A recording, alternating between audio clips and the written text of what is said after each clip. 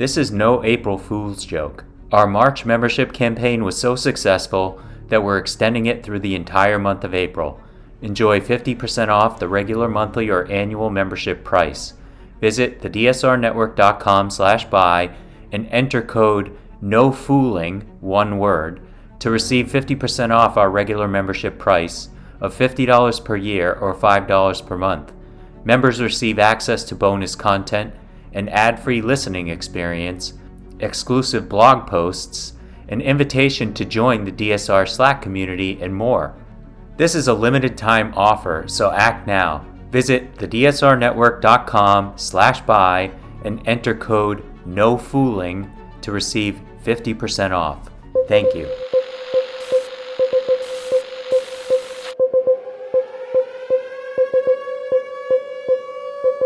It's April 24th, 2023, and this is your DSR Daily Brief. I'm Chris Cotnor. Our top stories from international outlets this morning. According to Al Jazeera, foreign nations are rushing to get their citizens out of Sudan as rival military factions battle in the capital Khartoum, where millions of residents are trapped inside their homes, many running low on water and food. The eruption of fighting on April 15th between the Army and the Rapid Support Forces paramilitary group has triggered a humanitarian crisis, killed at least 420 people, and left behind charred tanks, gutted buildings, and shops that have been looted and torched. As people attempted to flee the chaos over the weekend, foreign governments began landing aircraft and organizing convoys in Khartoum to pull out their nationals. The United States said special forces using MH-47 Chinook helicopters swept into Sudan's battle-stricken capital from a nearby U.S. base, spending just 1 hour on the ground to bring out fewer than 100 people.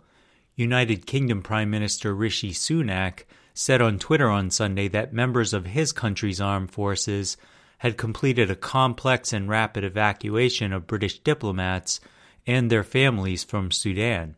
Germany and France announced Sunday that they had begun evacuating their nationals and those from other countries. Other European countries, including Italy, the Netherlands, and Greece, also said they were planning rescue efforts. Politico is reporting that as the drop-dead date to raise the nation's $31.4 trillion debt ceiling looms with no deal in sight, traders and executives are starting to get nervous that President Joe Biden and Republicans won't resolve the impasse until it's too late.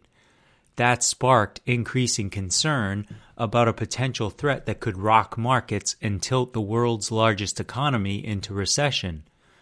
There is this view in D.C. that the market isn't freaking out enough, and that may be true to an extent, said Alec Phillips, chief political economist at Goldman Sachs. But I've been dealing almost exclusively with this issue the last few weeks, and there is actually more concern now than even in 2011 when Standard & Poor's downgraded U.S. debt during a similar standoff. It's just that nobody knows when it's going to happen or what to do about it. How Wall Street investors react to a possible default is crucial because they're the ones who finance the country's enormous debt by buying the securities that the Treasury sells to fund the government.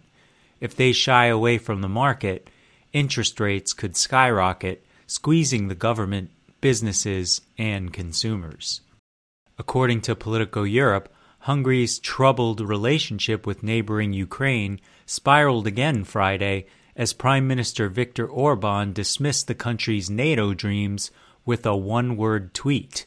What? The Prime Minister exclaimed in a Twitter post, responding to a Politico article on NATO Secretary General Jens Stoltenberg's declaration in Kyiv on Thursday that Ukraine's rightful place is in NATO. Relations between Budapest and Kyiv are tense. Hungary spent years blocking high-level NATO sessions with Ukrainian officials, ostensibly over concerns about the rights of Hungarian speakers in western Ukraine. And despite condemning Russia's full-scale invasion, Hungary has refused to send weapons to aid its neighbor.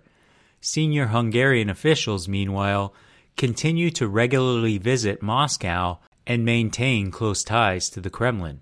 At the same time, Hungary joining Turkey in blocking Sweden's NATO bid has frustrated Western capitals. Elsewhere, Politico reports that just when you thought Europe's China policy could not be more disunited, the two most powerful countries of the European Union are now also at odds over whether to revive a moribund investment agreement with the authoritarian superpower. For France, resuscitating the so-called EU-China Comprehensive Agreement on Investment, or CAI, is less urgent and just not practical, while German Chancellor Olaf Scholz is in favor of reactivating the agreement, which stalled soon after it was announced in late 2020 after Beijing imposed sanctions on several members of the European Parliament for criticizing human rights violations. Speaking to Politico aboard his presidential plane during a visit to China earlier this month, Macron said he and Chinese leader Xi Jinping discussed the CAI, but just a little bit. Germany has long been the most vocal cheerleader for the CAI due to its scale of manufacturing investments in China, particularly in the car-making and chemicals sectors.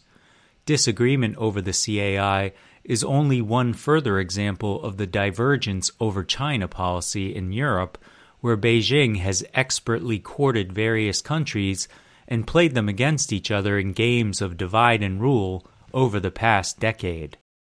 According to a Reuters exclusive, Vietnam is in talks with the Czech Republic for military supplies, including aircraft, radars, upgrades of armored vehicles, and firearms, a Czech government source told Reuters, as Hanoi aims to diversify its mostly Russian arsenal. The former Soviet satellite state is seen as being well positioned to meet some of Vietnam's growing security needs, as its military firms excel in retrofitting Russian gear and often manufacture new equipment that is compatible with Soviet legacy arms, a skill that is particularly well regarded in Vietnam, where 80% of the local arsenal is estimated to come from Russia.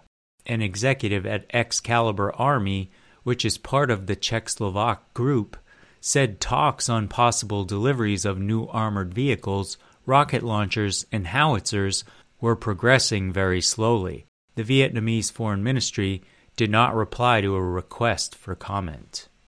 The Washington Post continues its reporting on the Discord leaks. This morning, the news outlet reports that in February, with the first anniversary of Russia's invasion of Ukraine days away, officials in Kyiv were busy making plans to attack Moscow. Back in Washington, officials were secretly monitoring the Ukrainians' plans. The White House had long worried that attacks inside Russia could provoke an aggressive response from the Kremlin. On February 22nd, 2 days before the anniversary, the CIA circulated a new classified report.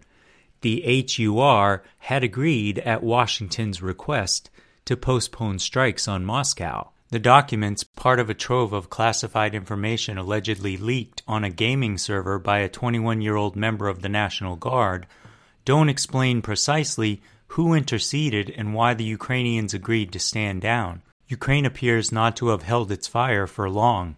A week after the anniversary, Moscow publicly accused Kyiv of attempting drone strikes on infrastructure in Russia, including near the capital.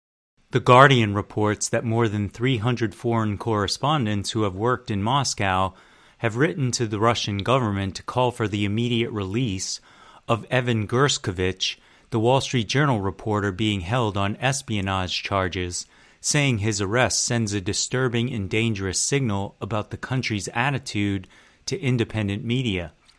Gershkovich, who was detained last month on spying charges that carry a possible 20-year prison sentence, is the first U.S. journalist detained on such charges since the end of the Cold War.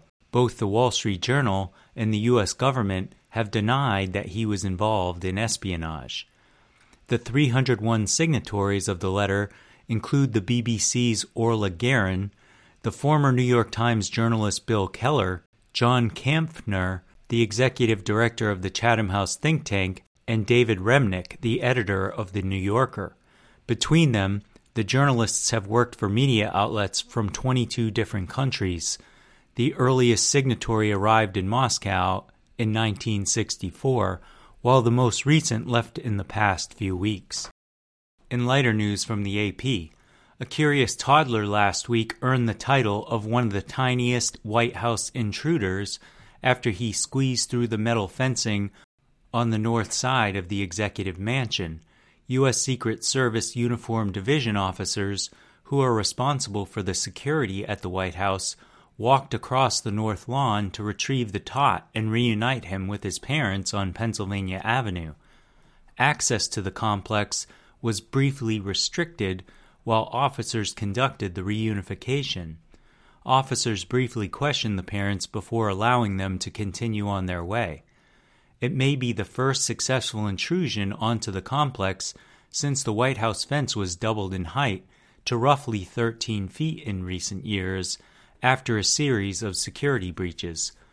While taller, the new fence has an additional inch of space between pickets, for a total of 5.5 inches between posts.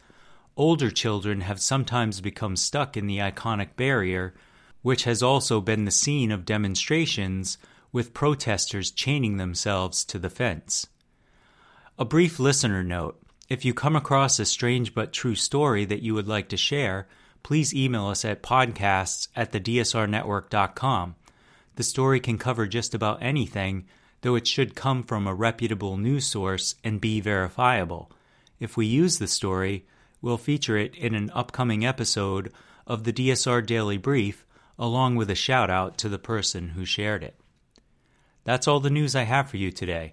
Be sure to rate, review, and subscribe so that more people can find the show.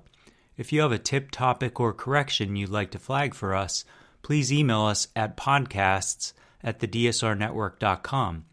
Members of the DSR Network will receive an evening newsletter version of the DSR Daily Brief.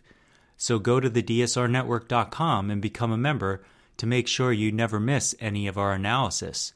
If you want more in-depth discussion of these issues, tune into our sister podcasts on the DSR Network. Stay safe and stay tuned to the DSR Daily Brief.